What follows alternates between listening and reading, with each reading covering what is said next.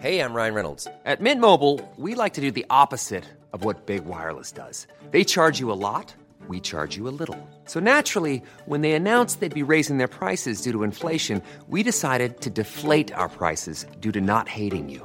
That's right. We're cutting the price of Mint Unlimited from $30 a month to just $15 a month. Give it a try at mintmobile.com/switch. $45 up front for 3 months plus taxes and fees. Promo rate for new customers for limited time. Unlimited more than 40 gigabytes per month. Slows full terms at mintmobile.com. Since 2013, Bombas has donated over 100 million socks, underwear, and T-shirts to those facing homelessness.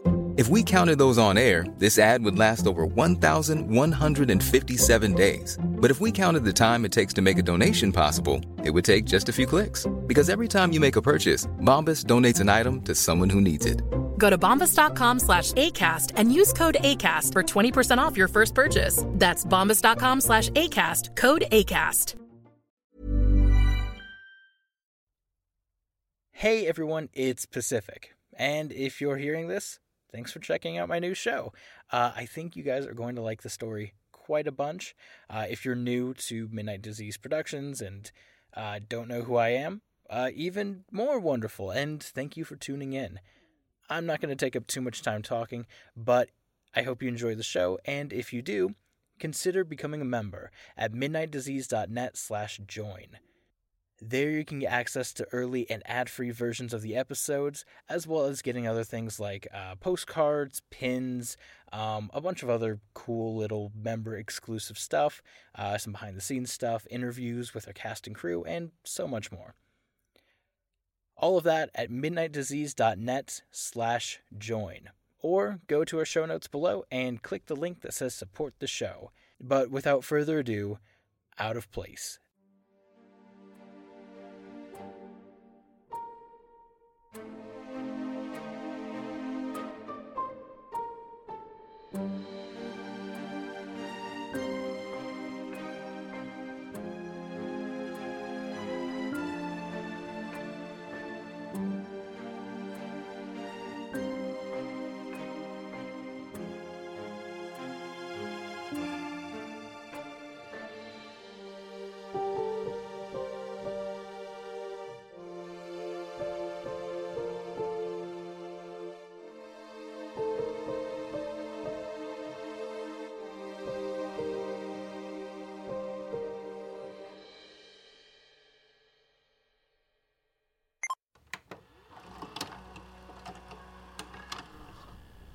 I think, looking back, I'll say it started with the skull.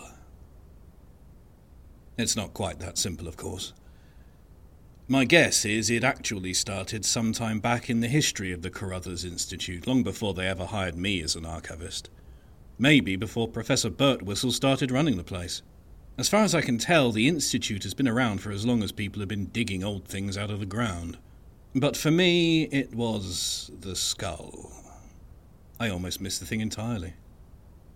I should explain a bit, I suppose. My name is Andrew Moss. Sorry, I should have started with that. Anyway, I'm an archivist at the Carruthers Institute, which is an archaeological research organisation that feels as old as half the stuff it has on its shelves.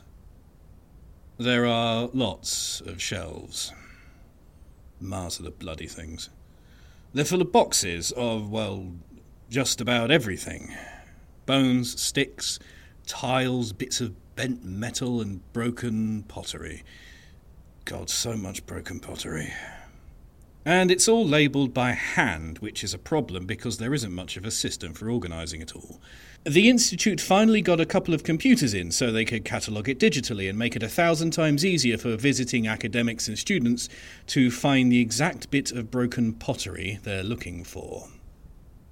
Then they hired someone to input all the artefacts into the system, and that someone was me.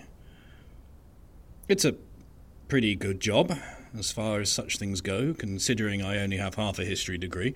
There are probably plenty of history geeks who would kill to be down here breathing in 1,000-year-old dust. I certainly can't complain. It's a good job. I even get to say I'm an archivist. I sit down here in the basement typing up all the little bits of card the previous researchers used to label the artefacts. I occasionally emerge into the upper reaches of the Institute to ask Professor Birtwistle to translate the worst of the handwriting. Miss Arundel pops down a couple of times a day with tea. I make it sound quite boring, which is because it is, but it's a good job. Lots of people don't have one at all. Anyway, one day I found a package on one of the shelves in the computer room. I'd catalogued those shelves first, and I was sure it hadn't been there before. It didn't have a label, but it did have a note attached, which said, "For the attention of the Carruthers Institute, signed, Mr. Havisham." Havisham, like in Great Expectations.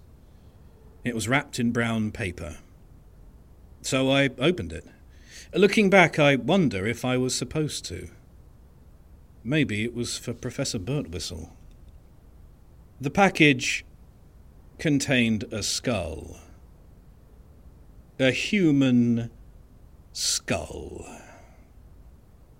I didn't study medicine, but I was pretty sure about that. Pale and yellowish bone. White teeth. And that huge nose hole. Until I held it in my hand, I never really appreciated how we all walk around with a cavernous hole in the middle of our faces. I kept seeing it in people for a while after that, as if their noses had become translucent and I could see all the way through. I ran up the stairs. I bypassed Miss Arundel and went straight to the professor's office. He doesn't like to be disturbed, but I thought this was important enough to enter the old cone of silence. I held up the skull in front of me and stammered something about finding it, and he just said, "Must be from the project." Birtwistle is the kind of man I can't imagine existing outside a place like the Institute. I think he was born into academia. Come to think of it, I can't imagine him being born. Professor Birtwistle was never anything less than middle-aged. He looks like a shaved walrus. Then he looked at me like I just pissed on the floor of his office and said, "Well, catalogue it with the others." So I did. I thought about taking it to the police. But it's not like I just found it in a bush. I guessed it must be something medical, so I sat down and catalogued it just like everything else. I typed up a description as best I could, trying to note down all the relevant features, and there were two things I thought particularly noteworthy, apart from the fact that it was a human skull. The first thing was the holes. There were 4 of them. 2 in the right temple, 1 in the forehead, and the other in the back of the cranium. They were about 5 millimeters across. Apart from the one in the back of their head, they were smooth, like they'd healed over a bit. The one at the back had marks like it was drilled. They were very neat. No cracks, just holes. I looked it up. Trepanation is the act of drilling holes in your head, or more usually someone else's. It's for medical purposes, sort of. Archaeologists find human skulls with deliberately bored holes in them from the Stone Age onwards, and no one's quite sure why. It was a sort of early surgery, maybe to allow bleeding after a head injury or to let out the evil spirits that were causing a headache or something. It turns up here and there in history afterwards. Sometimes it's definitely pseudo-medical, other times it's for ritual purposes, which is the term archaeologists use when they don't know what something's for. It's for ritual purposes. In modern medicine, trepanation used to be done in a frontal lobotomy before they started doing it with an ice pick through the eye socket, and it's still done to relieve blood pressure or for brain surgery. But I didn't find any proper medical reason to drill 4 holes, not in those different areas. The skull didn't have any other marks where it shouldn't, so I don't think it had ever been fractured, which is one of the main causes of bleeding on the brain that might need to be relieved. On the other hand, the skull didn't look old.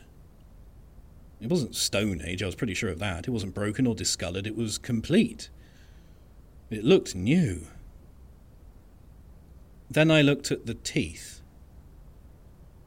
The skull was complete, it had its lower jaw. The teeth looked pretty good. until I looked closer and saw the second notable feature. The teeth had fillings. Not metal fillings either, the newer white ones. They only started getting widespread in the 1980s, of the type I have. The teeth were straight, too, the kind of straight you only get with modern dentistry. Whatever face the skull used to wear, it had a beautiful smile. I typed it all up into the computer. I wrapped the skull back up and put it on the shelf. But I could feel it. Not like it was looking at me with its big eye sockets. It was that nose hole I felt. Like it was firing a cold laser through its wrappings and through the shelving, hitting me right between the shoulder blades. Did they still trepan people in the 1980s? 4 times? Was it some type of brain surgery? Or did some nutcase say that drilling holes in your head would cure cancer or make you smarter or bring you closer to God? I thought it was probably best to ignore it, but I couldn't. It wasn't like this was another piece of broken pot. It wasn't even that it was new or a skull, it was that it didn't make sense. I couldn't imagine how this thing might have come into being. I wondered about asking Birtwistle about it, but that idea didn't appeal for some reason. I guessed that it would all pass. Everything does. We all get used to things that gave us the heebie-jeebies at first. Most of the time we forget them entirely. But I didn't forget the skull, because it wasn't the last.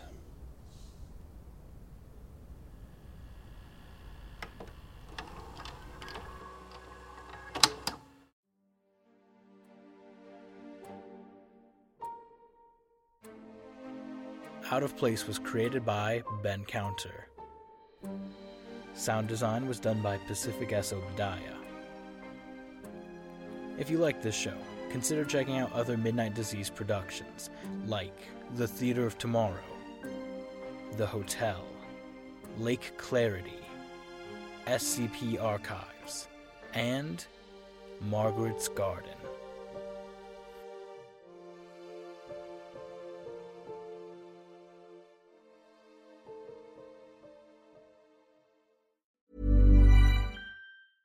Hey, it's Paige DeSorbo from Giggly Squad. High quality fashion without the price tag. Say hello to Quince.